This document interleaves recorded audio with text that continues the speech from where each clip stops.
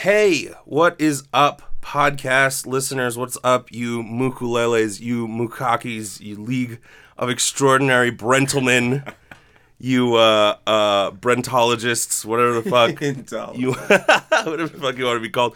I'm back from the dead. I was sick for almost a week, pretty much a full week, but now I'm back.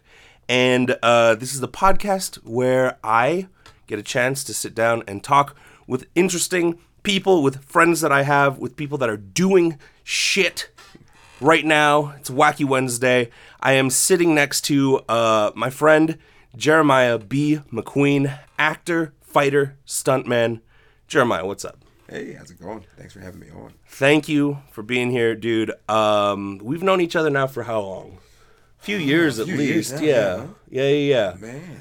We so it's interesting because you are basically from Vegas. You were raised here. 22 years. When did you get into the acting? When did you get into acting? When I got into the acting, originally I was like 8 years old. I think everybody gets into it at that point. Really? Yeah, it was John Robert Powers. I was at that whole ordeal. It was like a big modeling / acting agency out here. Yeah. So I was in that for about 3 to 4 years. Okay. And, I did high school theater a little bit, and I didn't come back to acting until I was about 26, 27.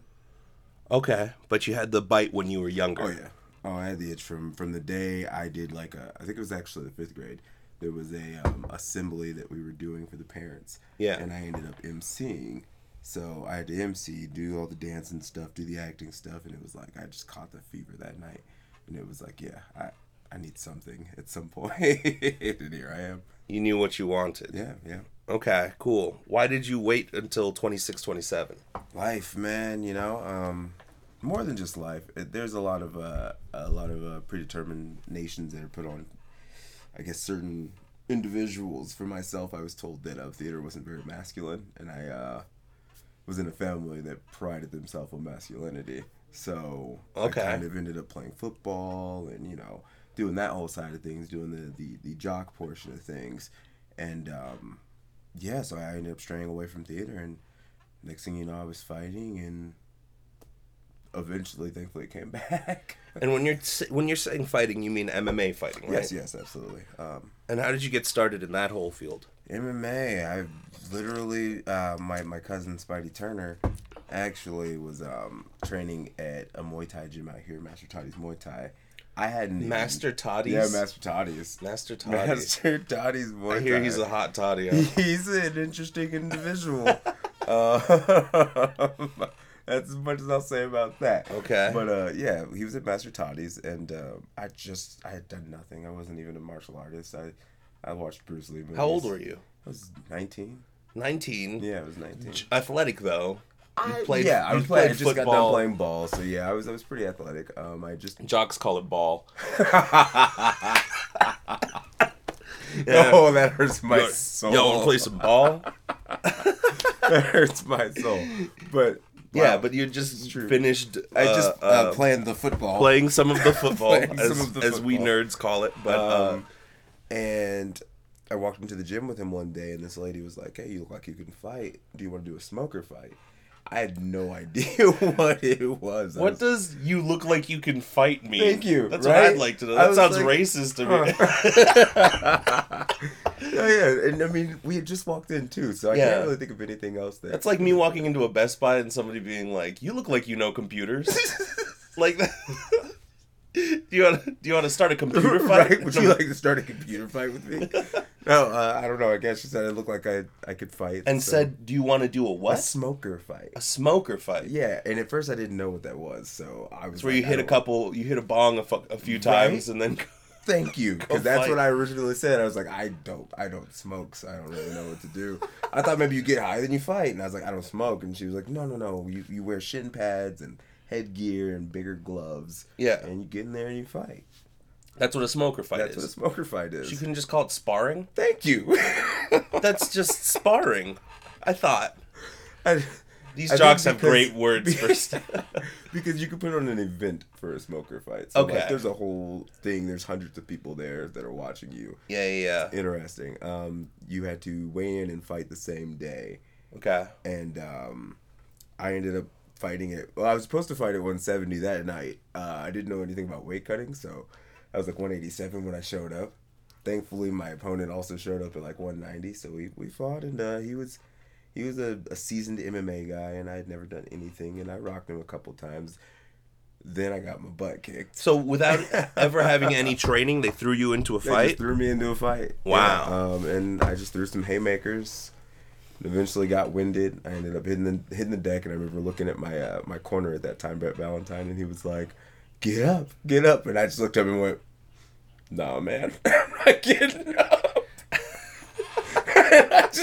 and so I tried to make it dramatic because that's just my life. Yeah. And like the ref gets to 7 and I start pawing at the ropes like I'm trying to get up and I just can't. Right. I could have got up just fine. That was the old theatrical. I'm so tired. Dude. What the fuck were they thinking? Did you tell them at any point that you weren't a fighter? No, they knew. They knew, but At that point, they were just trying to put butts in seats by, putting extra fighters in the car. There was 23 fights in that car. So this was... They put you in a legit fight with an like audience. A smoker fight with an audience, yeah. So there were spectators watching you get your ass beat. Yes, exactly. Oh my Exactly. God. I learned early on that sometimes you're just going to get beat up. Okay, so... And I got beat up. That would have traumatized a lot of people. But you were like, no, this is right where I want to be. Yeah, the guy came to the back and he was like, you really stung me. He's like, you got some power in your hands, man. And I was like, oh, okay. Never did anything with that power till like later on. But Yeah. Because I was just a wrestler for a while. But, So then you started doing Muay Thai and... I started training at Zions MMA is what it was back then. Now they're like Syndicate MMA and they're like doing very well. Back then they were like a small little sweatshop. I feel like I've seen the word Zions before. Yeah, it's they have energy drink, Zions energy drinks. Oh, okay. Yeah. So this was the training facility for them. Oh. John Wood was still the head coach. He is also still the head coach over at Syndicate as well now. Okay. But I ended up training over there with those guys for quite some time before finding a home at Extreme Couture. Okay. Oh, and you fought for Extreme Couture. Yeah, I fought out of Extreme Couture for 3.5 years. So when did you stop fighting? I don't like to call it that. I took a break. You took a break. Because you're fighting now. Yeah, I'm fighting now. I'm fighting in March. So my last break, why did I take that? I took a loss to JJ Torres, and that was after coming out of a really, really bad situation. Yeah. And I took that fight on what was considered to be short notice. And I did really well up until a point where I was kicked violently in the testicles by accident. Yeah. By accident. Of course. But I was kicked very violently in the testicles. I ended up just throwing haymakers back. Just trying to do something to End it get some immediately. revenge or just get out of there. Like, I mean, it's one or the other. Thankfully, I got out of there in like 15, 20 seconds after that. Bad things down there, but that's all right. What is it like going into a ring with a bunch of people around, like watching and cheering? Because you're hearing all kinds of things. Man. Yeah. It's so beautiful, and you wouldn't think it was because it's so chaotic. Yeah. But regardless, whether you're being booed, whether you're being cheered, like, this is your moment. Like, everyone's looking at you and this other person, and it's your time to shine. It's super interesting to me that people in modern day are like, you know what I'd like to do? Go get punched in the face multiple times, but then also I get to punch other people in the face. Like, what do you think motivates that? Is it just some innate? I think it's a different motivation for everybody. Gotcha. I know guys that are brutes that just want to get in there and punch somebody else in the face. Yeah. I do know those guys, but I also know guys like myself that are tacticians, and we just want to kind of like test our mettle physically. It's like human chess in a sense, you know. And those are the guys that you see that really move up in the sport, that stay on top of the sport. Guys like an Anderson Silva, guys like a Conor McGregor. You know, I mean, Conor's got his moments, obviously. Right. But, you know, I think he talks big game. A lot of that is just selling, you know, you got to sell the show. That's how you make that amount of money. You have to sell it. If nobody wants to watch it, you know. People love to hate. Yeah, exactly. Then there's got to be a bad guy. And it's a lot easier to make yourself a bad guy than to force somebody else to be the bad guy. Oh, it makes 100% sense. So, if I was doing fighting or wrestling, my first instinct would be like, I got to take on a persona. Yeah. Where I'm just talking mad shit. That's what Chael Sonnen did, and it worked out well for him. Chael Sonnen, he got chances. Yeah, that a lot of people were like, yeah, he shouldn't. He was 4-5 in the UFC, I believe it was. If my numbers are wrong, I'm sorry, guys, but I'm going off the top of my head. I have a lot of UFC fans on my podcast. A lot of UFC fans. He was 4-5 at a time, and he had fought twice for the middleweight championship of the world. Yeah. 4-5. That's a losing almost record. Won once. Yeah, almost won once. Was like 15 seconds away from winning. He was a triangle choke away. All he had to do really was not get tired in that last few seconds. That was incredibly ridiculous to watch. I couldn't believe it. I watched the entire thing. My jaws dropped, and I'm like, "Go, Chael," and then that happens. Yeah, because it's kind of cool to watch the guy who talks shit all the time win. Yes. There is also that factor. Yes. So it's like a double win because people are like secretly cheering for you. I don't know. Yeah, like they want you to win. They want you to do well, but they want you to do it their way. Yeah. You know, don't talk this smack, but it's okay if you talk this smack. It's I mean, I can get it from an artist point of view too, because there is a lot of drama in UFC fighting. Yeah, absolutely. In just fighting of any kind. I mean, Rocky. Yeah. I mean, just not barehanded, obviously, but like just a man with his fists, going out to claim what's his. Like very primal. It is, very and primal. It's very dramatic. It's. I'm surprised there's not more, like, I was gonna say fighting movies, but there's like action movies, but not like. There's a couple good fight movies. Warrior, I thought was great. Is that the one with Tom Hardy and Christian Bale? Was in that one? No, Christian Bale. Do you know the one I'm talking about? The Fighter. The Fighter. Yeah. Oh, that one was great. I love that with him and Mark Wahlberg. Yes. Yeah. No, I love that. And then even The Wrestler. The Wrestler's awesome. Mickey Rourke is just. Can I just say, hands down. This guy just gets characters like that. Like, I'm sure it's because his life was probably like that, too. Oh, man. But, man, he just gets those underdog down under the rust and grittiness of things. Gotta claw your way back out, and the world's fucked you up. Exactly. Right? And nobody believes But you can't help being yourself. Exactly. At the end of the day, that movie was very tragic. Beautiful, though. It was very beautifully done. The Wrestler was... Dude, yeah, it's not the type of movie that I typically would say, oh, I want to go watch that. Right. But it ended up being fucking phenomenal. It's the type of movie that you can only watch once. Yeah. Maybe twice if you're really in a mood. It's heartbreaking, man. Yeah, it's a beautiful film, but I can't see myself ever watching it again. Same. But I remember scenes from it very vividly. Yeah. What is it? Was it him and Marissa Tomei? Yes. Fucking, she's so good. God, she's looking hot in that Spider-Man movie, right? She's looking nice and milky. Yeah. I don't know. Do you know her personally? Is that why you're saying that? Yeah, no, she's I'm sure she looks great in that film. Okay. Let me shift gears here to more of the acting stuff. So you started here, you at 26, you said? You got back into... Yeah, I got back into it around about 26. 27 is when I did my first thing. It was City of Phantoms, The Warehouse. Okay. And what else were you doing in town to like what did you do? Did you do the classes thing and the... or were you more of like I'm just gonna go do shit? I was more of I was very fortunate to have Masterclass come around when it did. And so I was doing the master classes online and doing the PDFs of that, reading a lot of different material and books. I don't have an issue with acting teachers. I just personally think that I can get a wealth of knowledge from reading it myself as well. So while I will go to an acting coach or an acting teacher, I do like to read the books myself. How an actor prepares. Stanislavski. Stanislavski. No, I got you. Stanislavski's. He's got a. I mean, as far as names go, that's one of the fucking tougher ones. It's a buncher. That's a daily double. Yeah, but things like that, or watching nerd writers' critiques on films and that it helps me to soak up character and stuff like that way. And also, when I first started, I was doing Marriage Can Be Murder every night. 7 nights a week down at the D Hotel and Casino. Yes.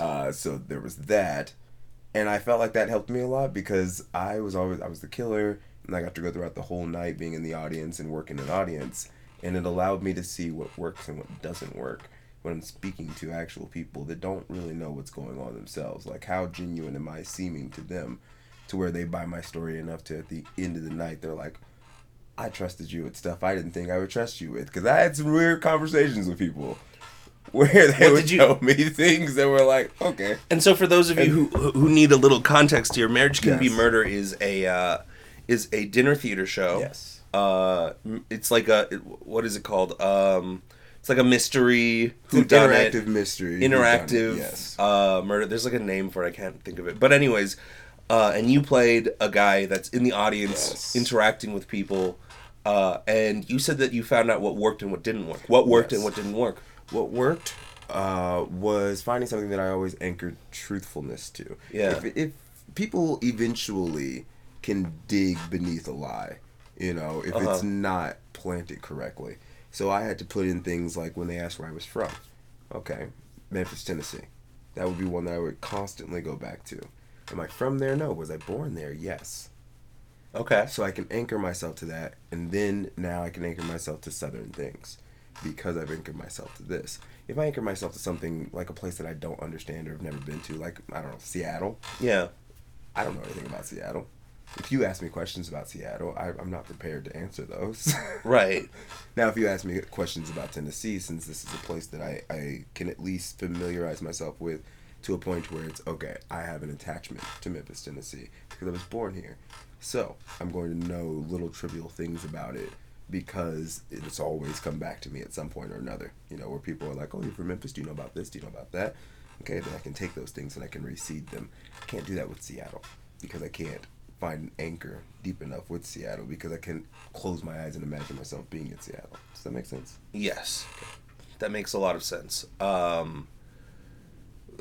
Okay, so when you say anchoring, you're talking about you need a line. And it doesn't matter how far that line is, but you need some type of line towards that truth. You have to root yourself. It's not technically a truth. It's a lie, that you're rooting yourself to. Right. But it's anchored by the truth.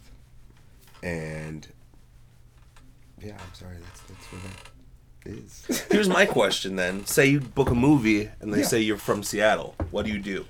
If they say I'm from Seattle, I'm going to Seattle, first of all. That's one thing that I've always been very big on. Is if you haven't experienced a place and you're supposed to be from that place, you can't portray that place because you don't understand how they walk, how they talk. The culture is so different everywhere.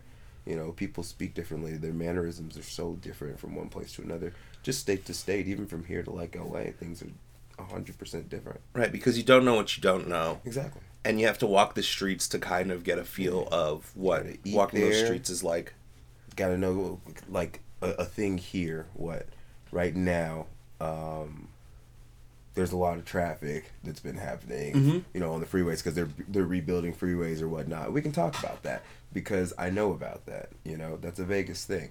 If you tell me they're rebuilt, there's so much traffic in Seattle, all I can say is, oh, have you been to Seattle? Because I haven't. So, is there a lot of traffic? Yeah, there's lots of traffic there. Talk to me about the traffic. I can't imagine that. I can't imagine the weather. Can't imagine how much it rains. Supposedly it rains. I think it's rains a ton. Yeah. My dad's from Tacoma. Oh, see, I know nothing about it. That's my anchor. That's my anchor. No, but I totally get it because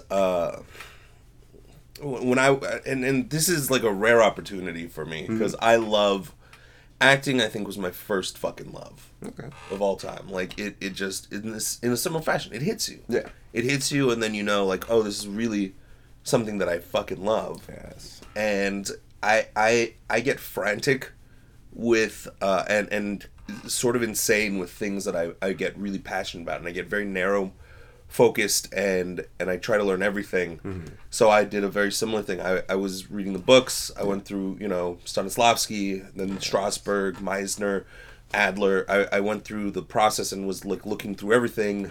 Nice. And it's not often I get to have actor type talks. Mm-hmm. You know what I mean? Like, I don't hang out with enough actors, I'm realizing. I just don't. Probably a good thing. That's probably a really good thing. But even when you do hang out with an actor, it's rare that you like just fall into like, let's talk about the craft, right? Yeah, true. Which is sort of why I started this podcast. Is I like just being able to get to the real shit with people, and I feel like this is almost like an excuse to do it.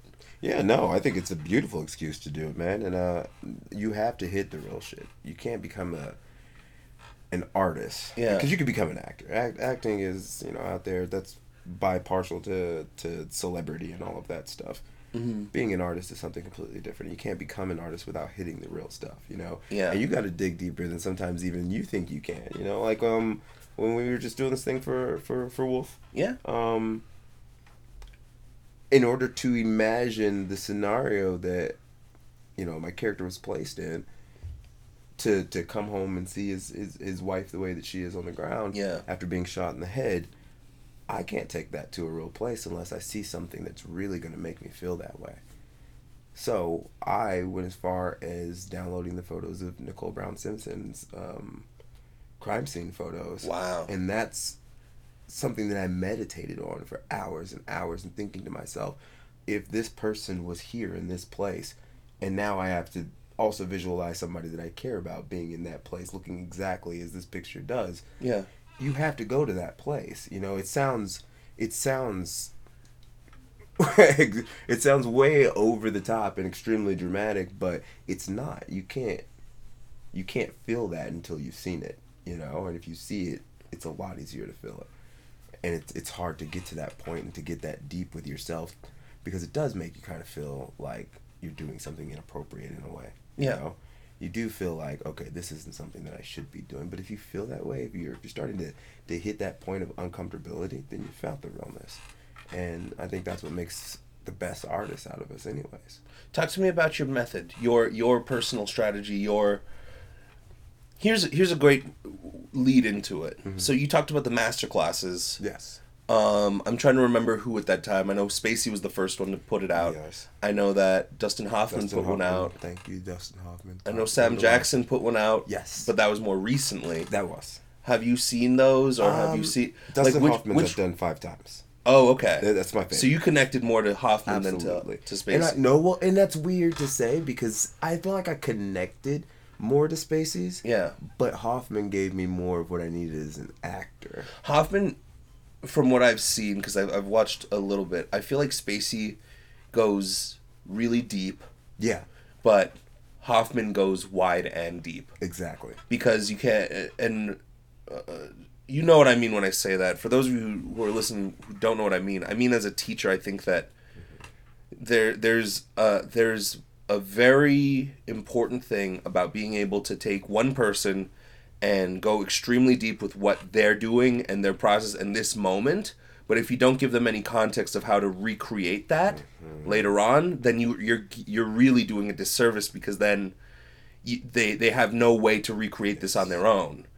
But Hoffman, it felt like he could go deep, but he would also give a nugget of, this is why I'm doing this, and this is how you recreate that. Yes. Is that more or less why? Absolutely. And he was more technical. Yeah. And that's needed. And I think that's something that you don't get from a coach very often in any scenario nowadays. He was very technical. He told you why this needed to be done on camera, how it needed to be done on camera. Mm-hmm. It was kind of like, what was it? Acting for Film. Michael Caine. Fucking phenomenal book. It is incredible. Technically one of the greatest things. I think that you get the same thing from working as a PA or working behind the camera, I think that's almost, you can recreate that, and it's almost better to just go out and work behind the camera. It honestly is, because you get to learn lenses, you get to learn things like that, and it's good to know you know, I can talk to my director and I can say, or I can even just talk to my DP. Hey, what lens are we on? Oh, we're on an 85. Okay, I know. Yeah, where how am much I at? room How I much have. am I? How where am I? And a lot of actors don't utilize that. Yeah. You know, a lot of actors are just ready to stay on this side of the lens and just act. And it's like, man, we're storytellers. We're not just actors. You know? Right, So and we've it's a gotta team. be able to circle around everybody. It's a vicious circle, if you will. It's a team sport. Yeah, It's a team sport. Thank you. Oh, thank you. It's glad to hear somebody else say it. I always feel like a jock when I say it. So No, but nobody. And I'm not a jock, but I know it. I get it, and it's like, if you knew how much goes into and I see it all the time because there are actors that have worked behind the camera, and there are actors that haven't worked behind the camera, and it's always very, very obvious which one is which because the people who took that time and was like, I'm gonna go get coffees and learn what this is like on the other side. It's like fucking invaluable to know that. Absolutely. Like, oh, this is what this is like. So I now know what the process is, what I should and shouldn't do. Like, and you make it easier on other people when you do act because then they don't have to tell you obvious shit. Exactly. And unless you've been on the other side of the camera, in my opinion, you're not a filmmaker yet. You're an actor, but you're not a filmmaker. And you're not a part of the filmmaking process. You're just a part of the acting. That's portion. really interesting. Do you consider yourself a filmmaker as I believe I'm getting there now. I do, you know, as far as I've always done writing portions of stuff and the creative portions of things. But now, you know, I'm wanting to learn more and more about what's happening behind the lens. You know, what are we telling the story with the lighting as well? You know, is it a story where it's being told, you know, from a guy's dark side, and the lights are a little bit darker on this side of his face than they are on this side of his face, and you know, this is him fighting against the light, blah blah blah. Yeah. You know, it's storytelling at that point. So I think once you become a storyteller, you do become a filmmaker, and I think I'm right on the cusp of understanding what that means and knowing how far I need to go in order to feel like I've established myself as a filmmaker and not just an actor. Okay. That's really cool. Circling back, Dustin Hoffman, what's the big takeaway? What's the biggest thing the biggest light bulb change moment that you were like, oh, aha. Stay in the moment. Yeah. Stay in the moment. The moment is all we have. It's our moment. It's the time that we have in front of the camera to express whatever we need to express and what we want to express. You know, and understand that everything does need to come from a deep place, but that deep place is you and it's settled. You know, it's not, if I need to portray anger, I'm not going to give you anger and act out in anger. I'm just going to be angry. Right. You know, it's just a natural phenomenon at that point, and as it should be.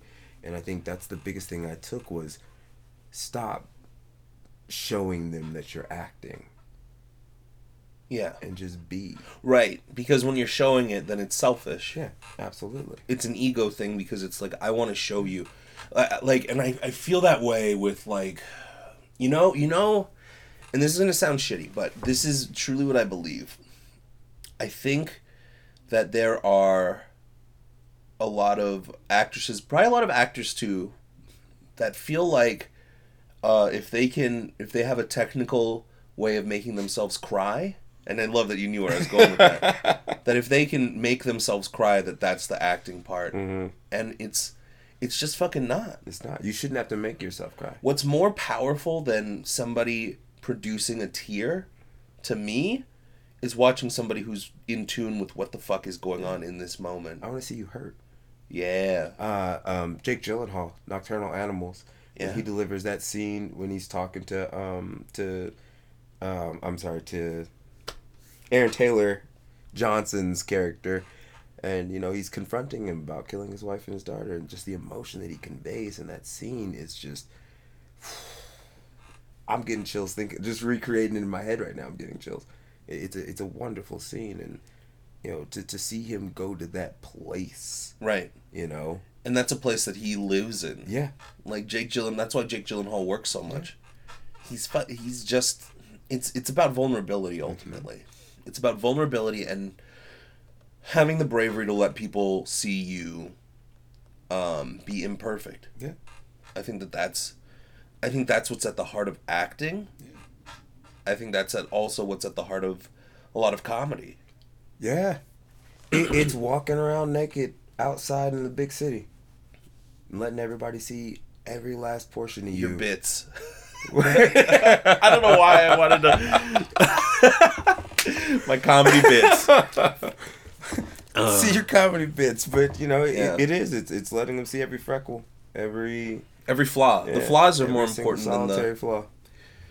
Because that's the part that makes heroes and all that so interesting. It's not when they're the hero, it's when they fuck up. Exactly. That's the big one. Okay. Take me through the process. I lay you down a script, and I say, you are going to play this character. They are from this place. This is the whole backstory, right? What do you do? First, I'm going to put the script down. Okay. I'm going to take 2 shots of tequila. Okay. I'm going to play a little bit of Madden. All right. I'm going to come to the script the next day because now I know it's time to work. Okay. So I would like to have one last day enjoying being just Jeremiah McQueen. Yeah. Because once I go on this journey, it's not just me anymore. It's me and whoever this character is, and me finding out who they are and learning them and their relationships. So in order to do that, I can't just be Jeremiah anymore. I have to let that go. Okay. And I have to now learn about this person. So the next day I pick up the script and I'll read it through 3 times. Once, just as a read through, not even caring who my character is, I want to know the script. Right. I want to know the story. You want to know what the fuck's going on. Exactly. Because to be honest, it's so much more than just your character. And I think, again, that's where some actors get kind of pushed out is I know a lot of people that will read a script so and just find their character and be like, okay, that's that line. That's doing great disservice. That line. All right, I get it. I get the story. No, you don't. Read the whole story without any bias to any characters whatsoever. You're just reading it. You're sitting down. Right. You're going through it. The second time you read it, then you pick out where your character is, and that's where I would pick out my character. And it takes me a while to get through that script the second time because now I'm learning. I want to know why this person would say this, and obviously that brings out the other pieces of the script to show me why we got to this point, how we got to this point. And those are the little gems and the tools that you can use that are the easiest to go back to is, okay, what got us here?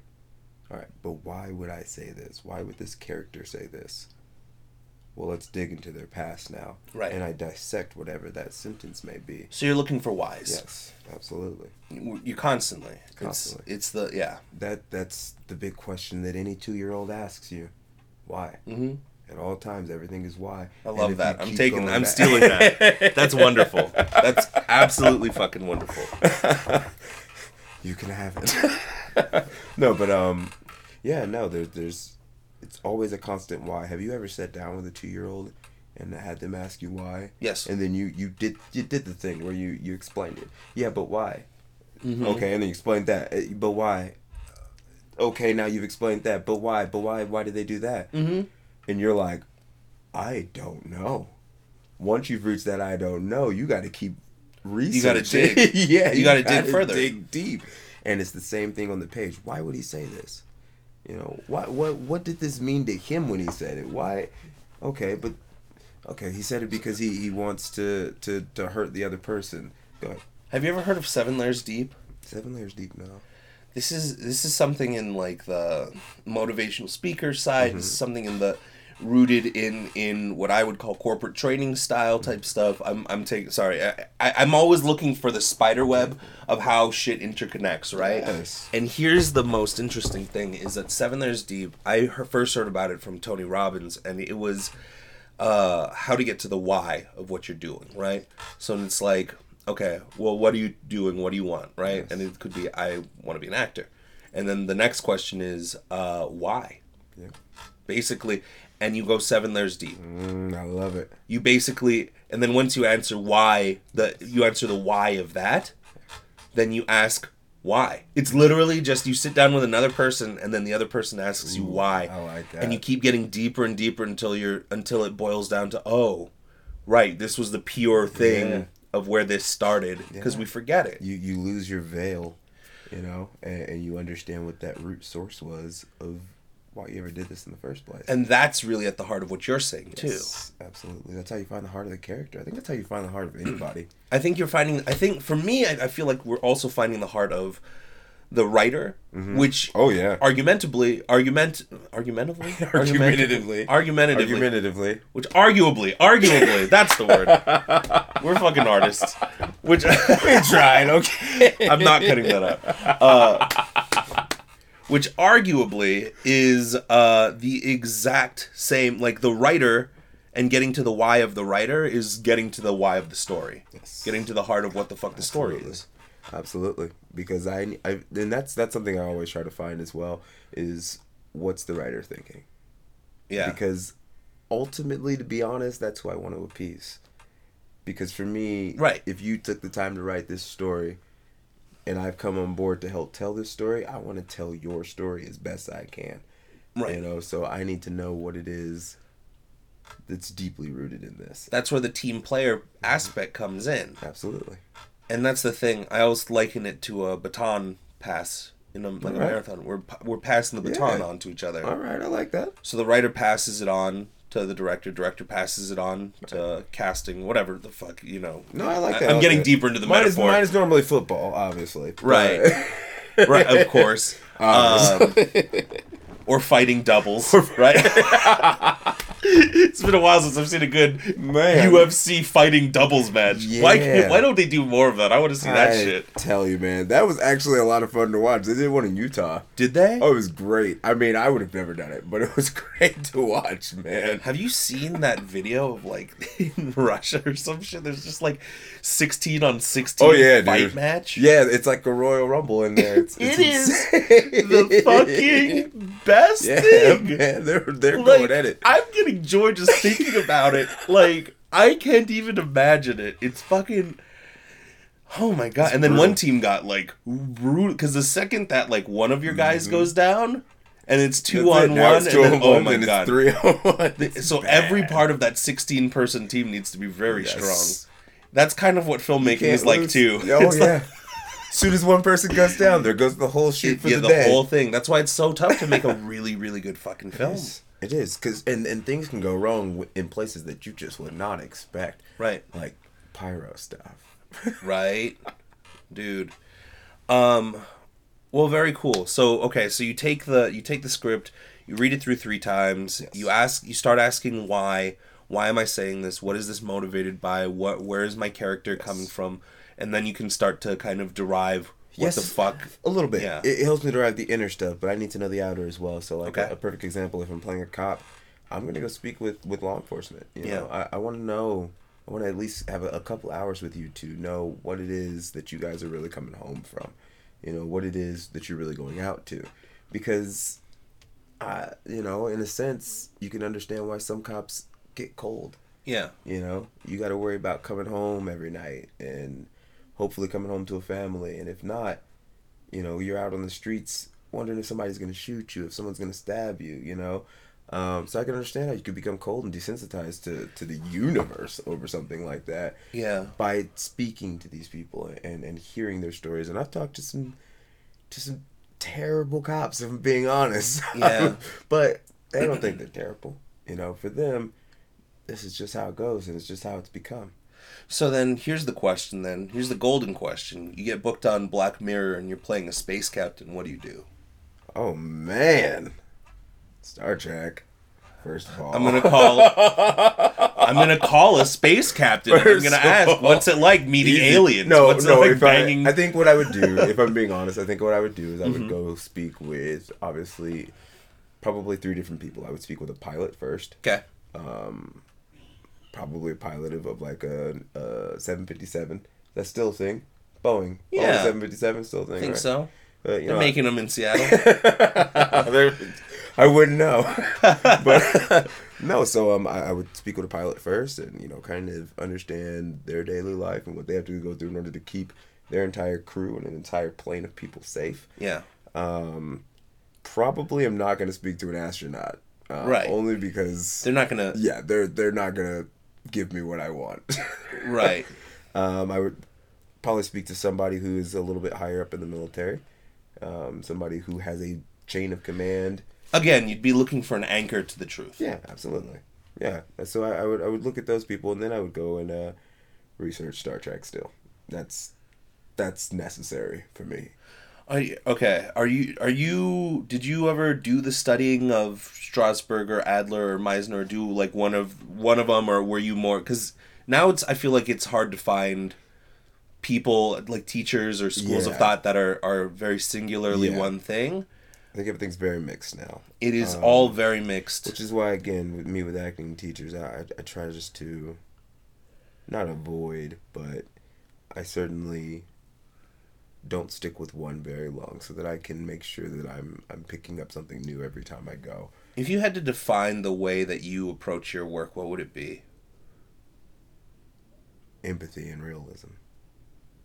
I empathize with the character. I understand how they feel. I could never be that person, but I understand how they feel by the time I'm done with the script. And realness, as far as, again, not just the best way to describe it is just not acting. It's just being. It's a sense of, this is what I would do if I was put into the situation. You know, it's not what would Roberto do if he was put into the situation, which would be the character that I'm playing. Why I'm playing a Roberto, I don't know, but you could be Cuban. I could be Cuban, yeah. So I could be playing a Roberto, but you know, it's not really Roberto doing it. It's me in this situation doing it. So then I don't have to become another person or become somebody else or become Roberto. It's literally just me with another name. That's it.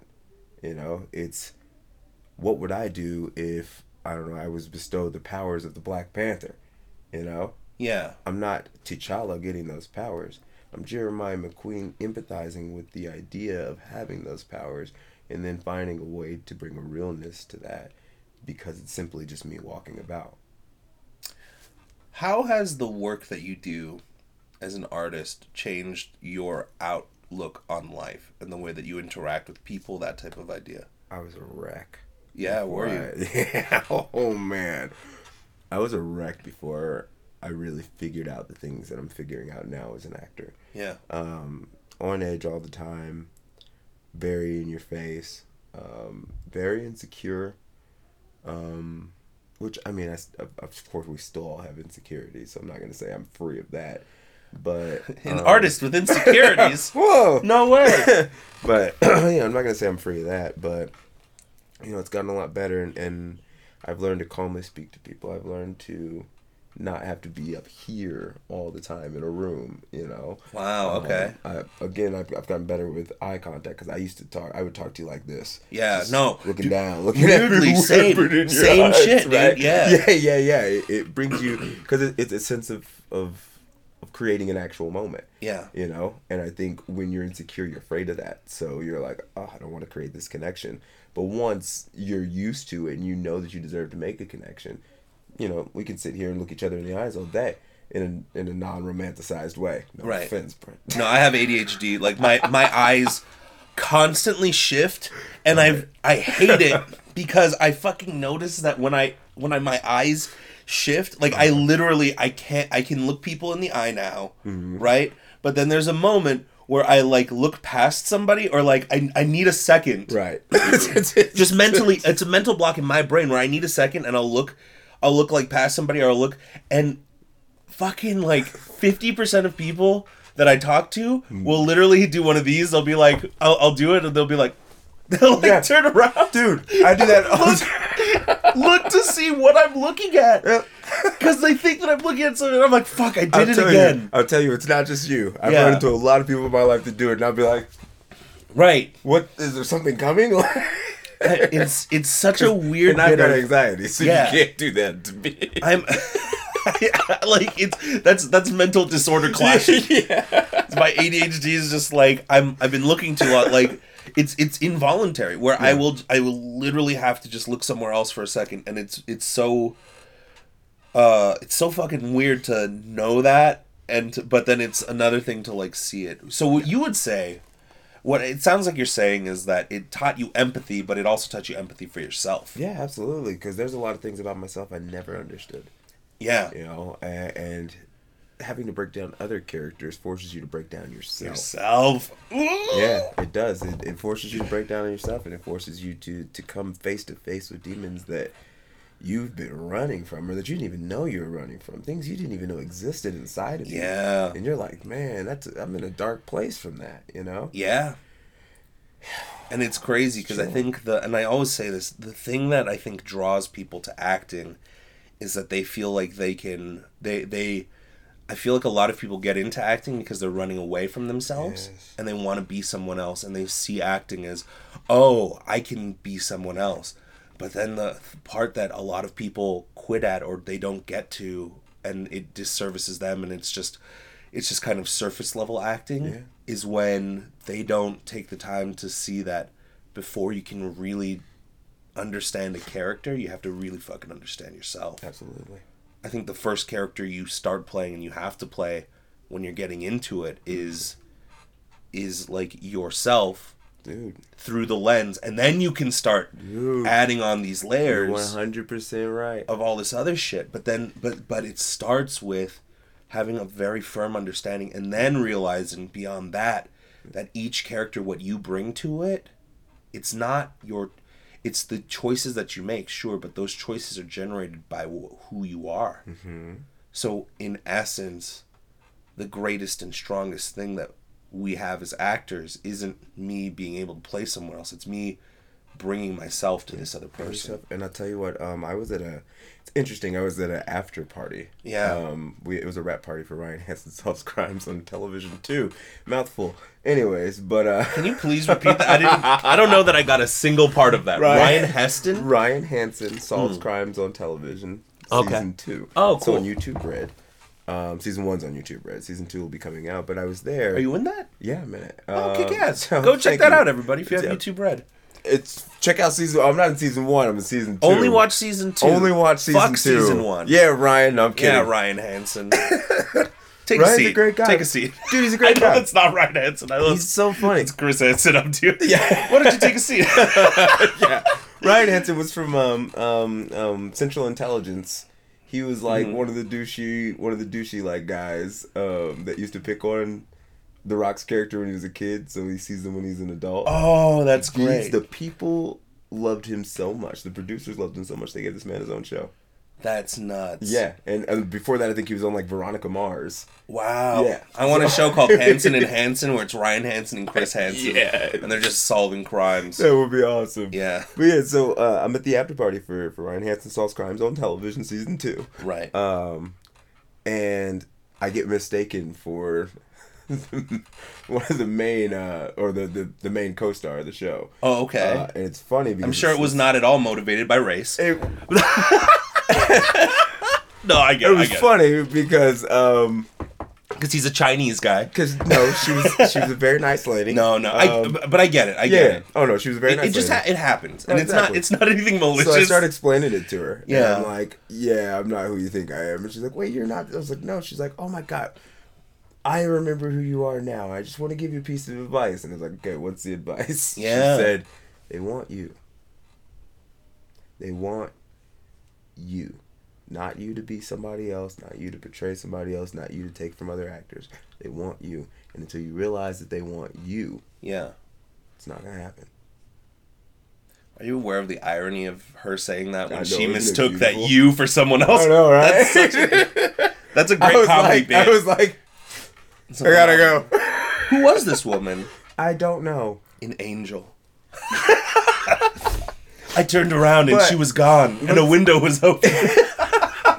No, she was awesome though. Just because of that moment. Yeah. Also, you know, if you take it deeper, it was not a good moment, but no, from what I took from it was just a misunderstanding. And I was like, wow, she's right. And since then, I've realized in all my acting, I'm just going to be myself.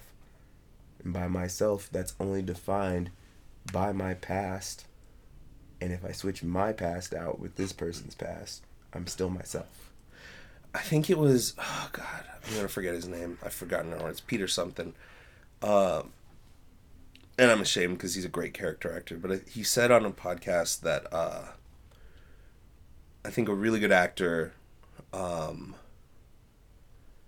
does can do a lot, but the best actors do almost nothing. Yeah. It's absolutely true. I believe that too. I think the people who can just live, but that it always. Do you consider yourself a character actor? No. No, not at all. I consider myself an artist. Do you want to do character acting? Is that something that where you get? Well, when I say character actor, here's how I distinguish it. Right. I think of like a John C. Reilly. Okay. That's like a character actor to me. As opposed to like a Tom Cruise who plays very much so himself. Mm-hmm. And there are those two trains of thought where there are some people that want to meld into a role, whether it's the crazy man on King Kong Island or Sasquatch. And then there's guys who are like, I'm going to be me. I'm going to give you the rawest truth of who I am, filtered through whatever character I'm playing, but it's going to be me. I'm right on the cusp of both. Yeah. I like the story. I got into this thing because the stories are beautiful and they're amazing, and watching them all come together is what's important to me. So if I have to be a character actor, which I've done, Captain Spaceman, that was Captain Spaceman. Where can people check that out? That's on YouTube. It's on youtube.com / Captain Spaceman. If you just look up Captain Spaceman, you'll find it. I'm not a dropper, guys. I'm sorry. I'm not a dropper. I got to get better at being a dropper. That's what I'm supposed to do gang signs when I say dropper, right? Dropper, yeah. It works better when you do it. Oh, I've never looked cool doing gang signs, for sure. Never been like, yo, what up, everybody? It sounds like the only thing I can say after this is MTV Cribs. Like, that's like the only context where I can see that being okay for me to say that. That's wonderful. Now I just need to get on MTV Cribs. Wonderful, but I know Captain Spaceman is on. Yeah, no pressure. Yeah. If you search Jeremiah B. McQueen, Captain Spaceman, you'll fucking find it. Yeah, it'll come up sooner or later. Go to page 5 on the search. Hopefully button. Sooner than later. But so that's I mean, dude, and this is so cool, and thank you for being on here, because I really appreciate it, and I really love the actor talking. It just it's tough to find people that go beyond that surface, right? Because I think a lot of people do theater or do, you know what I mean, like community theater or what it is, or high school theater. Yeah. What it is, honestly, is people are trying too hard to make it. Wow. They're trying too hard to make it. They're so focused on how to get that next role in a SAG film, how to get that next role in a non-union film, how am I going to get known? Oh, my Instagram needs to be up. Oh, this needs to be up. They're so focused on anything but the root of what this all means to them. It's the craft. They're losing it. Yeah. They're losing exactly what this means to them. That's giving in to the fame monster, if you will. They're losing the why. Yeah, there's no why at that point. It's just, how do I make it to the next gig? Yeah. What about in between? It's so...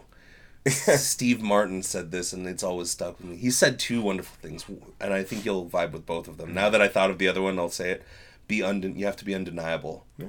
You have to be so fucking good that it doesn't matter what it is, and I took that with me in comedy, because if a room full of fuckers are laughing, no one can fucking be like... That's the best moment of comedy, is when it doesn't matter what the fuck I look like or who I am or where I've come from. I just made this entire room of people fucking laugh, and people are like, respect. Yes. The same thing with you. When you audition and people are like, fuck, that guy gets it. It's undeniable. And two, the main one was, he said, so many people are asking, how do I get an agent? How do I take the next step? And not enough people are asking, how do I get really fucking good? Yeah, absolutely. People are rushing to get agents and managers. I rushed to get an agent and a manager. And the first pair didn't work out. Well, you needed it. Yeah, I needed it. But at the same time, I wish I would have even taken a little bit more time myself to get prepared, to be honest. What would you have done differently? Because here's the thing that I've been meaning to get to, but we got into the actor talk, and I was like so enthralled by it. You took yourself 3 years ago, right? Yeah. It was 3 years 2 ago. years ago. 2 years ago. Wow, Yeah. it felt like longer. Yeah. You uprooted yourself from Vegas. Yeah. You moved out to LA. Yeah. What did you do to get ready for that? Man, I was homeless for 3.5 months. Right. Prior, You were had- shacking up. before. Yeah, you were living. Yeah, Before that. Yeah, before that. I was Oh. sleeping on roofs. Oh wow. I was sleeping wherever I could. I was sleeping on roofs at UNLV. I slept on the roof up there like 6 or 7 times. Slept on the concrete floor out there a couple of times in the cold. Because this was around this time, actually. Yeah. It was right around this time, maybe about the beginning of November of 2 years ago. And I was working, so I was doing Marriage Can Be Murder. I was stacking up the money. I knew how much it cost for me to go to LA and what I would have to do once I got there. I needed to save up the How much? What was the number? It was $6,200. Wow, 6,200. Only because I wanted to make sure that the moment that I got SAG eligible, Yeah. I could put down that big large sum that you have to pay for the initiation fee. Right. Because that's no small fee. It's not. It's not at all. So knowing I had to put that down, and then knowing I would want to cover rent for at least 6 months. That way Holy you're shit. not gonna work. No, 6,200 every- sounds low to me. Yeah, you think? 6,200 sounds really low I was for fortunate LA. though. I had roommates. Yeah. And I okay, was in okay. San Pedro at first too. Oh, So okay. I was like way down. I don't. which I is- barely even It's know more that. expensive in San Pedro, but I had 2 roommates that were wonderful. Yeah. And we split it.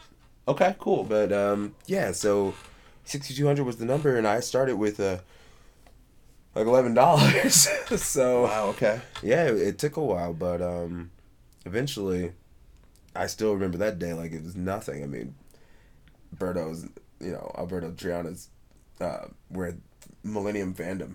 Yeah. And he was like, "Come on, man, I'll take you home." And I was like, what do you say? It's like, I'm good. I'm just gonna Right. walk back to downtown. He's like, no, man, you've been drinking. I'll take you home. It's like, no, it's all right. You don't have to take me home. And I don't know. I had that breakdown moment where finally someone looks you in the eyes and they're like, what's wrong? Yeah. And so thankfully, Alberto was very kind and opened up the home to me and allowed me to sleep on the couch. And it was, I was already gone at that point. yeah, you were right? gone. Alberto, for those of you, I've mentioned him on the podcast. He's my roommate, best friend from Hawaii, moved up here. He's a director. Excellent director. Excellent. A phenomenal filmmaker. Yeah. The whole entirety. I'm going to have him on the podcast soon. I mean, he lives literally one door away. He's literally like across the hall, and I keep forgetting to... Not forgetting. It's just, you take stuff for granted when it's there all the time. But I need to get him on the podcast to talk.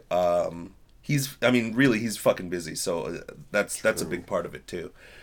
I feel like I don't want to bother him, but I know that he's more than willing. It's just my own personal hang-up. Yeah, we're roommates. We live together, and this was the time that I've talked about on the podcast where I was in Hawaii taking care of my grandmother, and then I just got a message. I was in Hawaii, and I just got a random message. I was there for like 3-4 months, and I just got a message. Hey man, so you know Jeremiah, right? I was like, yeah, what's up? He's like, he's just gonna hang on our couch for a few months. Thankfully it was 1 month. So I didn't know that you were homeless for that time. I had no man. fucking clue. I was just gave like, up I everything. guess he's just gonna No, I gave up everything. I gave up the apartment. I gave up the car. give up the car. Yeah, I had an Impala, 2009 Impala. Holy fuck. Yeah, I gave Wait, up what? I didn't want... So you didn't make payments or anything? So no, you had it on I owned lease. it. Yeah, oh, you yeah, owned I it? Yeah, I owned Why it did you already. give it up? Oh, you sold it. Yeah, I sold it. I needed to make that money. I needed to get out there. There was something in me that said I couldn't be here anymore. Yeah. I couldn't be in Las Vegas anymore. I needed to stretch. Yeah. And I needed to grow, and then I needed to come back. Yeah. But I needed to really, really, really grow, and I needed to, if I'm being honest, I needed to grow the fuck up. Yeah. And I couldn't do it here.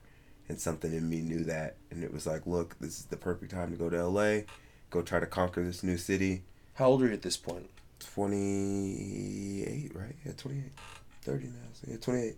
28, okay. Yeah, and I was like, we gotta go do this. And I said, screw it, I'll be homeless and I will get whatever money I can. And so you took $6,200. Yep. You went to LA, and did you have an agent at this point? No, I had no one. I had nothing. So what was the plan? I What was didn't have the what was next the job. groundwork that you had? Thankfully, before I left, Yeah. 2 months before I left, which is why I decided to make the voyage in the first place. Yeah. I'd done my first SAG film, which was Sins of the Father, and I got my SAG eligibility through that. Right. And so when I got to California, I knew the stunt coordinator, Luke LaFontaine, who was on Sins of the Father, and I was like, man, I just want to work. I don't care if it's stunts, I don't care if it's acting. Right now, I need to be working. I need to be fulfilling this dream. You need to be shaking hands. Exactly. Yeah. So he got me onto a little tiny stunt role for Accident Man, which was directed by Jesse B. Johnson.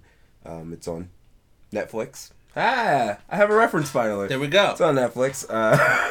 Accident Man, which was great, man. It's phenomenal working with Ray Park, who plays Darth Maul, and Toad. I mean, that was an incredible. And he was also Abe. Yeah. From Yeah. Hellboy. Yeah.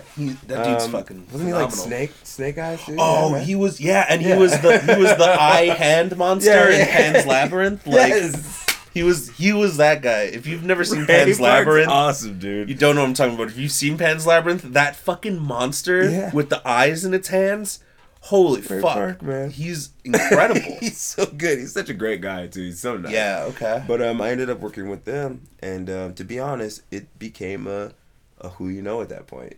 But Yeah. it was also a show me, show me Right. that you want this. So I went from Accident Man to, doing stunts on Super High, which was a web series about these these Instagram celebrities who get high and get superpowers based on that. Love that. DeStorm Powers is who I was doubling. He's huge. You think he just got nominated for like an Emmy for doing 1 minute DeStorm Powers. DeStorm Powers. Is he a rapper? I don't. He might rap too. I don't know. There was a rapper named Daystorm on YouTube. That might be him. He was fucking phenomenal. Is he hilarious too?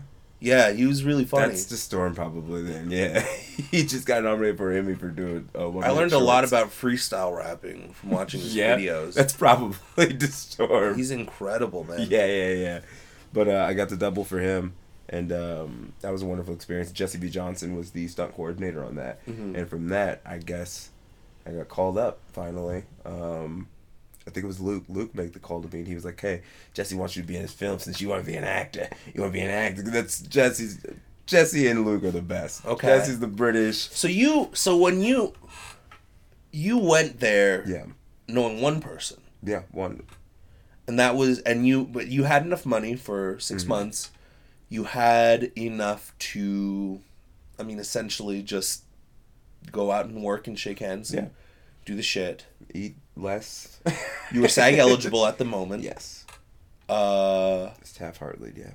and then what? Any other groundwork that you had laid? At that point, no. That was what I had going out there. Okay. And just hard work. Now let me circle back to, you said that if you did it again, you'd do things differently. Yeah. What would you do? What's the difference? I'd still go to LA. But I think I would work on finding myself first. Because I think there's a few really, really amazing gigs that I had the opportunity to book, but I didn't know who I was at the time. And Explain to me what you mean by not knowing yourself and these things that you could have booked had you known yourself. you're a different person in the room. Mm-hmm. You're a different person when you feel the lines, when you feel the story. You can't feel a story and feel true empathy if you don't know who you are. You can't. People like to say that they're empaths or this and that. Really, they're just crazy people. I'm sorry. I I'm can just see being your honest. aura. You No, know but- what no, I'm but- saying? Really, they're just I think crazy people. there are some people exist like that, but then there there are people that are true empaths, but they are only empaths because they understand themselves first.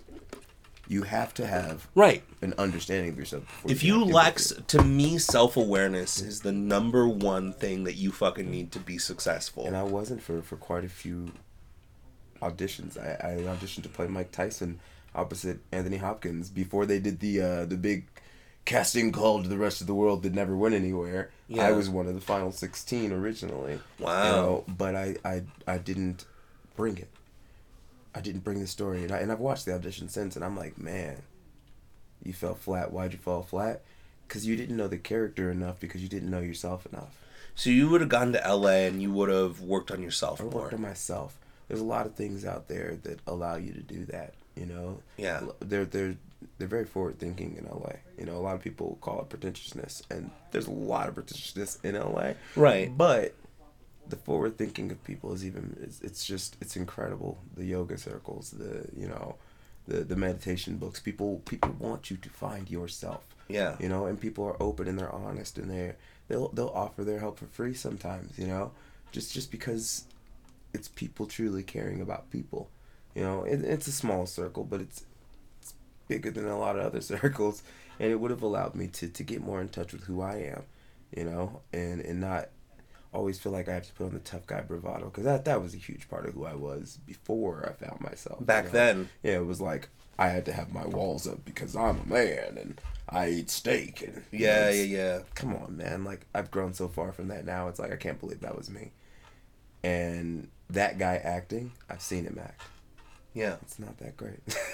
It's very surface level. Right. This guy acting, you know, I can tell the difference. I can see where it's gotten deeper, even if it's roles like in Teenage Mules where I'm racing after guys, you know, chasing them down, trying to be the tough cop. It's not just a tough cop anymore. Yeah. Why is this guy being tough? What has this guy seen? Because I know what I've seen, and I know what's brought me to be hardened into places where I'm hardened at. You know? So what did you do? Did you take classes? Did you do anything out there? Yeah, I had a couple of really good acting coaches. I'm gonna try not to name names. Had a really good run with a couple good acting coaches. Why don't you want to name names? Mm, Not that I'm asking you to do it. I'm just wondering if they were really good. I'm wondering. Sometimes you have to find your own truth. I know how terrible that sounds, but it's the truth. I came to this all by myself, and I feel like it's an injustice to give you nuggets that you should find on your own.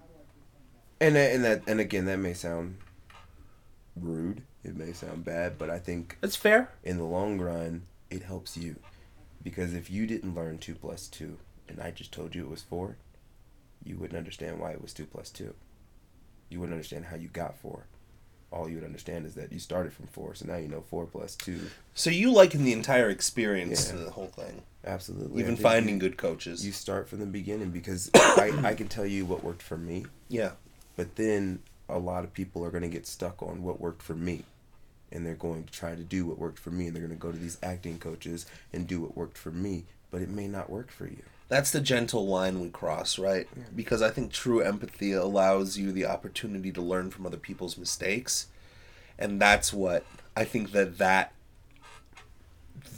is an incredible power. But then there's a How do point you of gauge diminishing. people's empathy, though? Right. I can't gauge who's listening to this empathy. If they're not empathetic and they're just trying to make it, and they're like, okay, I'm going to go to these 3 teachers. Well, what happened? Why didn't they work for me? They worked for Jeremiah McQueen. What am I doing wrong? What's wrong with me? And that's where you get caught up as an actor in a really bad place, as an artist in a really bad place. What's wrong with me based off of somebody else's opinion? Right. Okay, and that's where I try to keep that shut down by just not offering those things. I mean, it's just not fair, in my opinion. If you go and get it for yourself, you appreciate it a lot more, and you understand how you got to it, not how I got to it. That's phenomenal. I don't hear that opinion very often, but you take it very seriously, and you understand the audience of who it would be that you would be suggesting that to, and you understand that very well, and it's motivated from a place of understanding and love rather than a place of fuck you, I just don't want you to know. I'm certainly not that guy. Of course any not. way I can hold the elevator for you, I'll hold the elevator, but I can't push the button to tell you where you're going. Right. I mean, Right, I don't know right. what floor you're headed to. So here's the interesting part. You went to LA. Yeah. You got SAG. You set out to do everything that you wanted to do. You got an agent. You got a manager. You're getting auditions. You're having opportunities now. Cyborg. You're right? I know. I wish. Can we talk about that? I assume so. I'm out of it now. So. Yeah, I guess. You almost got to be Cyborg. Yeah, on the new Titans show, right? It would have translated into season 2 of Teen Titans, but it's actually for Doom Patrol. Oh, okay. Spoiler alert! I don't care. I'm like, am I about to be hit with so many lawsuits right now? Anyways, but then they went with a teenage. Yeah, Cyborg. they wanted a teenager. They wanted to go ahead and go that way. He can translate on to Teen Titans, and he kind of say that's fine. I can understand that. I get it too. That does suck though. It sucks because you were like the guy, right? Yeah, you got picked. I was there. I mean, that's a big part of the whole LA thing too, right? Yeah. You got to enjoy the rejection though, man. Yep. The fact that I was ever in the room. Yep. That's huge. That means a lot. The decisions get made once you're at that portion, not based on your talent. You know, it's based on a look that they want, an age that they want. If the if the casting director thinks you look like an ex-boyfriend that she doesn't like very much. Yeah. You know, it's based on so many things. So just to be in the room, you've won. That's the win right there. Right. The rest is extra if you get it. My voice acting mentor says, treat the audition like it's the job. Yeah, absolutely. And it kills me when people don't. The moment I get an audition, I'm on it. Let's do it. I'm on my Rehearsal Pro app, and I'm working. Okay, this makes sense. All right, how can we get this? How long do I have? Okay, cool. Let me get the lines down first, so then I'll listen to it 100 times on the Rehearsal app. That's something that I got from Anthony Hopkins. Not personally. Right. He said in an interview once that he likes to read the script 100 times. That way he has total control and total command over the language, that's inside of the script. So then he doesn't have to worry about conveying a certain emotion beforehand because he's not constantly going back to the text. He knows it so well. The words are falling out like he's thinking about it. Like it's the first time that he's done it. Right. That's the... Yeah, exactly. So that's what I do for auditions immediately. I listen to it 100 times because I can't.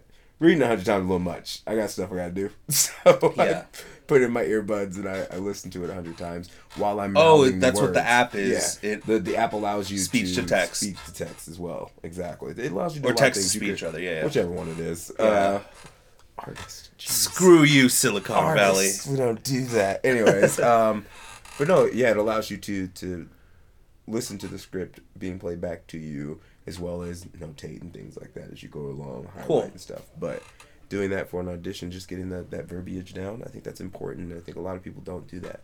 And I hate to see somebody go into the room that's either trying to be off book, but really isn't.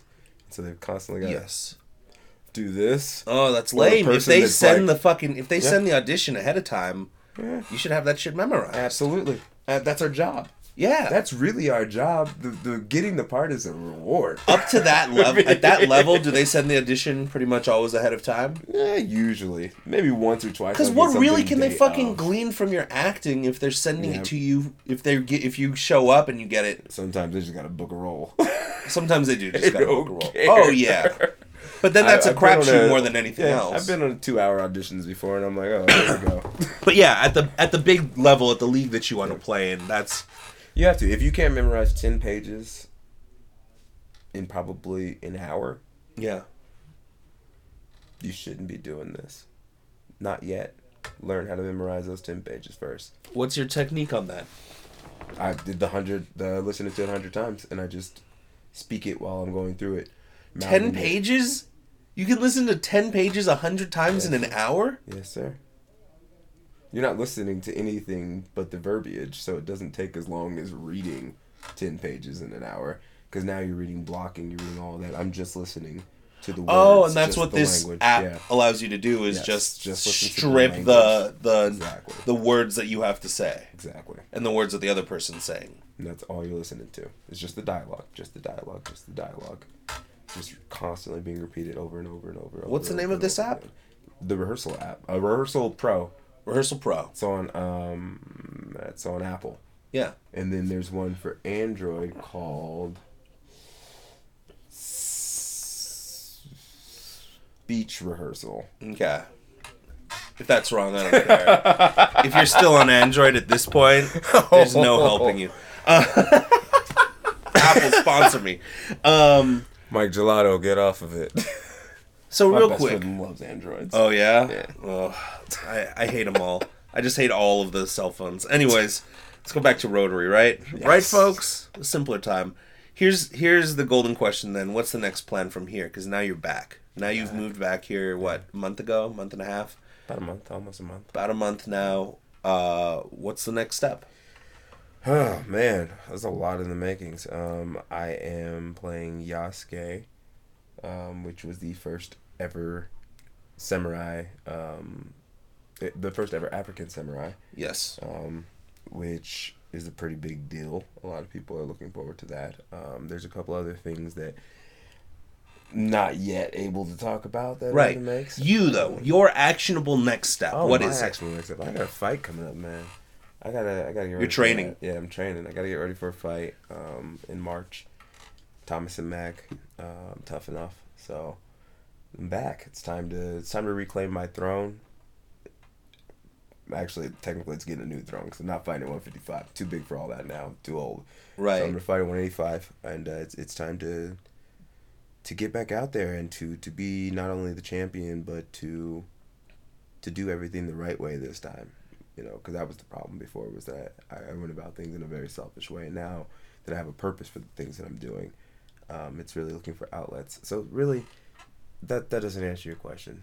The real answer is I'm going to do some things for mental health awareness.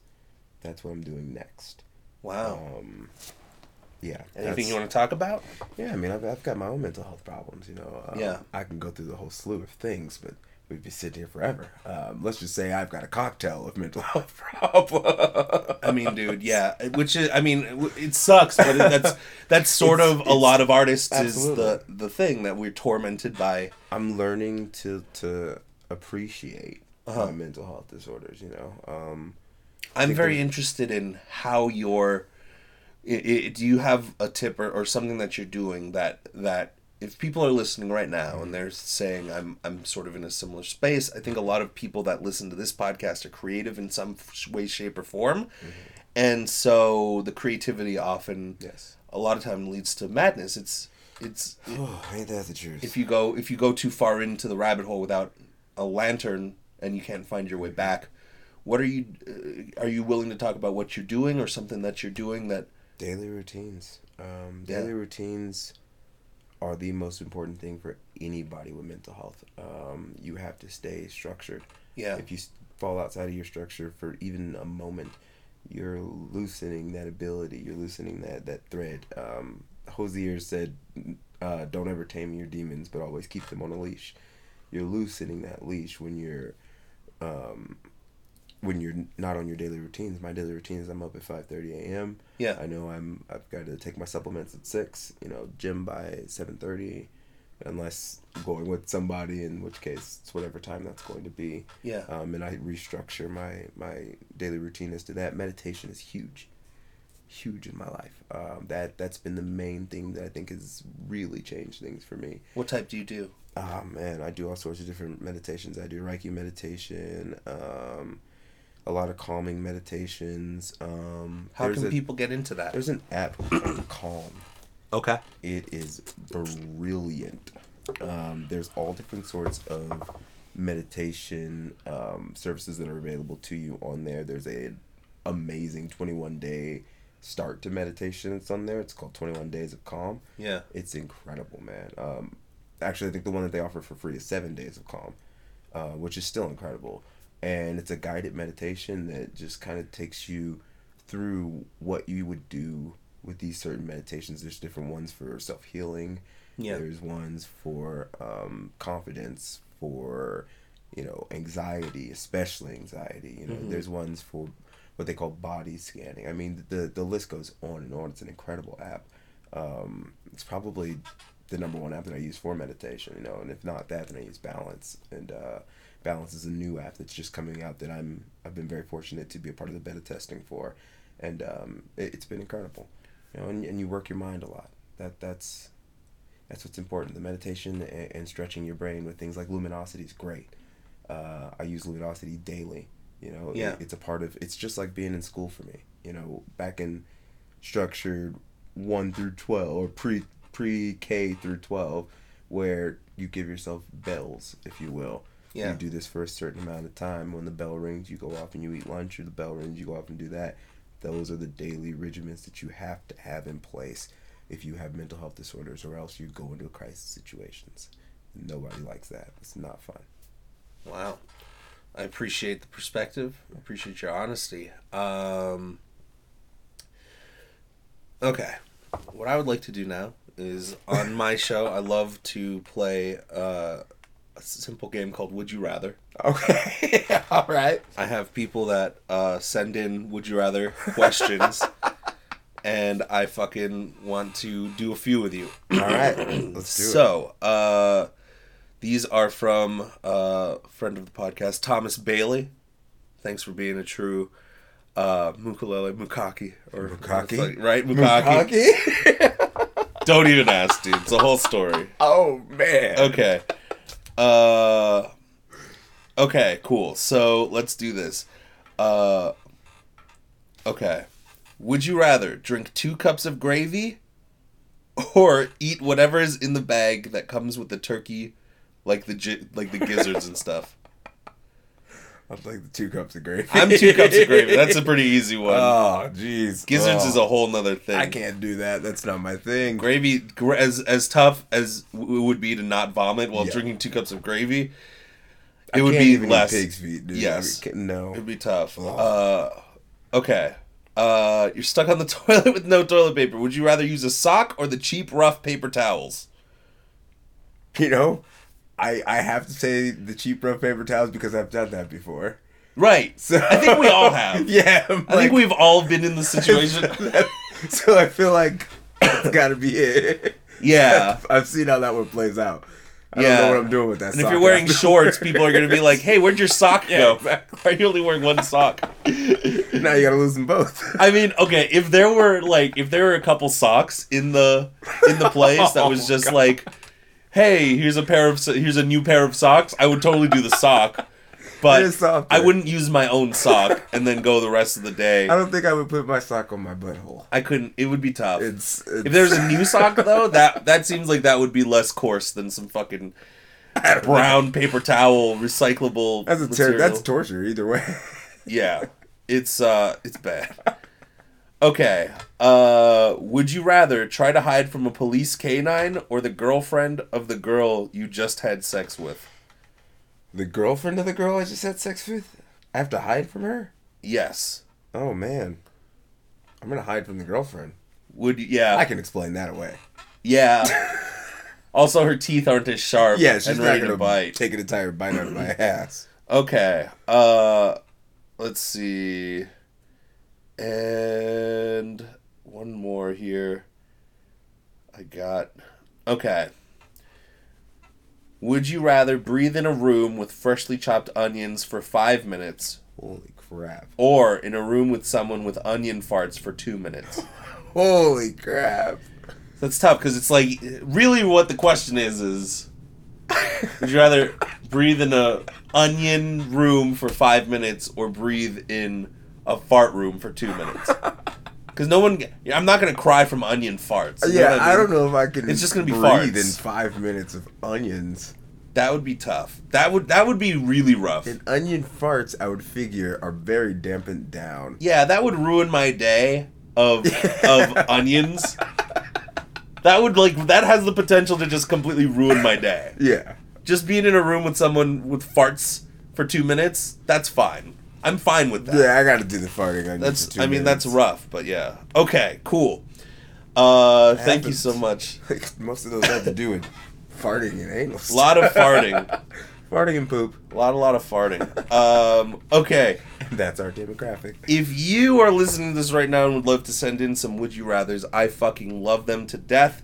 Send in 1, 2, as many as you would like to, because I love asking guests and I love answering them by myself when I do the Friday episodes. So, Wait. Yes. Would you rather uh-huh. eat a box of rusty nails Uh-huh. or Yeah. kiss Caitlyn Jenner? Kiss Caitlyn Jenner. Deep throat. What do you mean deep throat? I mean, oh, like, deep throat your Caitlyn Jenner? tongue's like down Caitlyn Jenner's Caitlyn Jenner's throat with paparazzi taking pictures. Ooh, that gets rougher. And the girl you've always liked. Buckle up, buckaroos. The girl you've always cared about is standing in the crowd. That's the worst. And it's live on television. Yeah, I think you realize that, wait. She's in lingerie. Yeah. Caitlyn, not the girl that you like. Oh, okay. There's no cock cage. I don't know. I'm trying to think of which is more hazardous to my health at this point. Definitely. You know what? I'd kiss Caitlyn Jenner I'd kiss Caitlyn Jenner still. Yes, I would too. Caitlyn Jenner's rich. Probably doesn't have. This is probably not any throat disease. There's nothing. There's no. I don't know. Rusty nails. I'm gonna be eating them. Like, even if I grind them to a fine powder, I'm probably gonna get like fucking throat syphilis or some shit. You know what I mean? Like that's.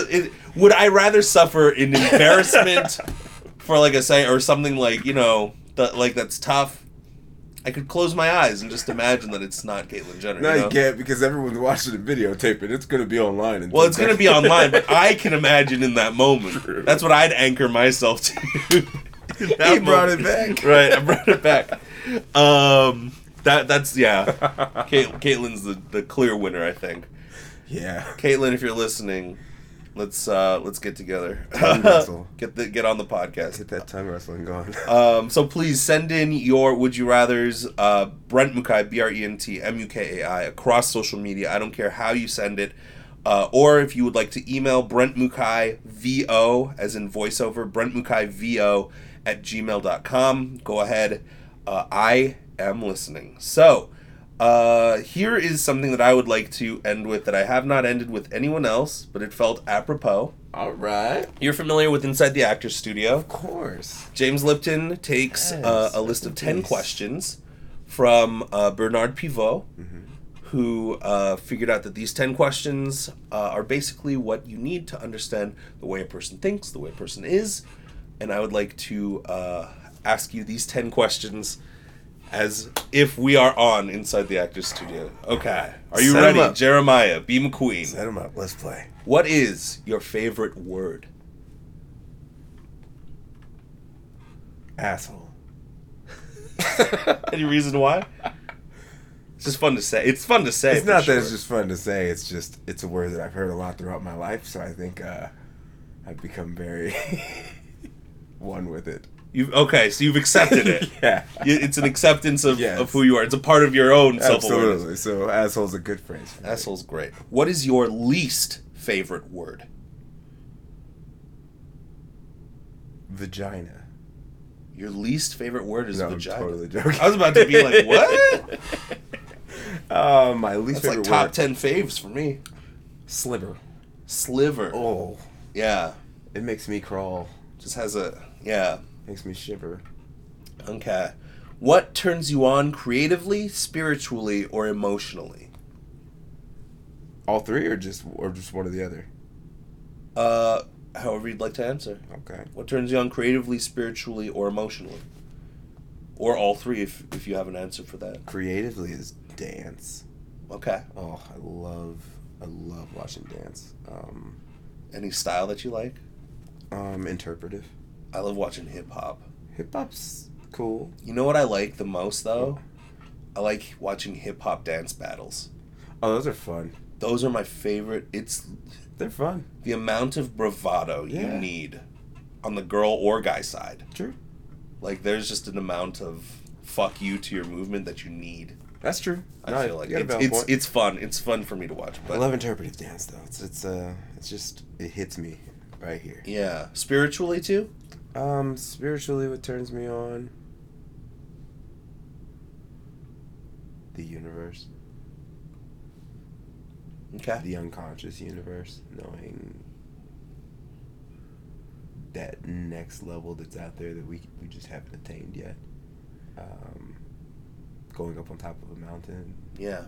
You know, taking the building bricks away. I think the best way to put it spiritually is like, we're really, if we take away status. If we take away technology, we're two dudes sitting in the middle of the Western Hemisphere of a planet under a beautiful sky in all reality. All of this is just stuff. Right. So spiritually, I guess that's what turns me on, is knowing that. Emotionally? It's depressing, but it... No, we're small. Yeah. We're very insignificant. Emotionally, what turns me on? Roller coaster rides. Ooh. You and I would not get along at a state fair. Okay. What turns you off?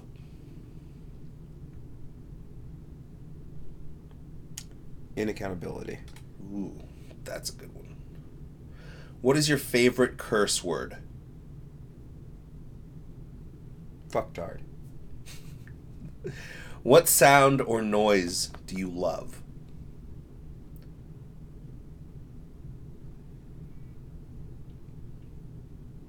The ocean. What sound or noise do you hate? The ocean. What profession, other than your own, would you like to attempt?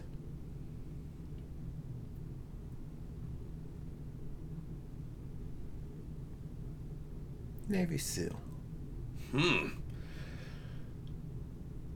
If heaven exists, or sorry, what profession would you not like to do? Be an actor, no I'm kidding. Knowing what I know now. No, be an actor. I'd still be an artist, but I think I'd rather not have to be an actor. Just an actor, you mean? Yeah. Okay. If heaven exists, what would you like to hear God say when you arrive at the pearly gates? Yo, shit, Jeremiah McQueen, how you doing, bro? Oh, you're a funny motherfucker. Too bad you can't stay. That's wonderful. Okay, here is one last thing I would like to ask. If there's anybody listening to this right now that wants to be an actor, that wants to be an artist, that wants to dive into the world that we dive into, they're pursuing it right now, what advice would you give to them? They really want it. If you want it, and you know that you truly do, and you feel it with every ounce in your being, then go get it. Stop playing around. Stop telling yourself you're going to do something tomorrow. Stop telling yourself you're going to go to that acting class. Stop telling yourself that you're going to, look up videos on YouTube about this and that, and just start doing it. We are in the age of now. We are in the age of now. You can Google anything. That's one of the beautiful reasons why I don't have to always go to an acting teacher, is because I can Google it for the most part, and I can read whatever I need to. The literature is available to you. The paths are available to you. Stop telling yourself you're going to do it tomorrow. Stop telling yourself you're going to do it later today. Don't stop watching the podcast. Sorry, Brent. No, turn off this motherfucking podcast and go do some shit. As soon as my words are over, as soon as Brent closes out the show, get off your damn ass and go act then. And that's anything. Go pick up a script and start analyzing it. If you want to be a number one on a call sheet, or a star as they would say, then start doing the things that stars do. Because if you're not, you're getting passed up by the next person that's doing it. And I guarantee you, I'm going to be up at 5:30 a.m. making sure that I'm going to beat you too. So, let's have a race. Where can people find you? Smash vs. McQueen on Instagram, Twitter. Yeah. Smash versus McQueen. Is Jeremiah B. McQueen. SMASHVS. Yes. And then MCQUEEN. Perfect. Well, if you would like to see more of Jeremiah B. McQueen, go ahead and check him out. Smash vs. McQueen. Yes. If you enjoyed this episode, please let me know. I am still new at this relatively. I would love to know what you like, what you dislike, how I can make this better and a better experience for you. Thank you so much for listening. I have such gratitude for each and every one of you who are taking time out of your busy day to fucking listen to me talk to somebody else. Because who the fuck am I? So good night, you sweet princes and princesses. Who the fuck are any of us? Right? You sweet Mookuleles, you Mukakis, you League of Extraordinary Brentlemen, the Brentlemen's Club, you Brentologists, the Mooketeers. Thank you so much. I appreciate you to death. I will see you on the next episode.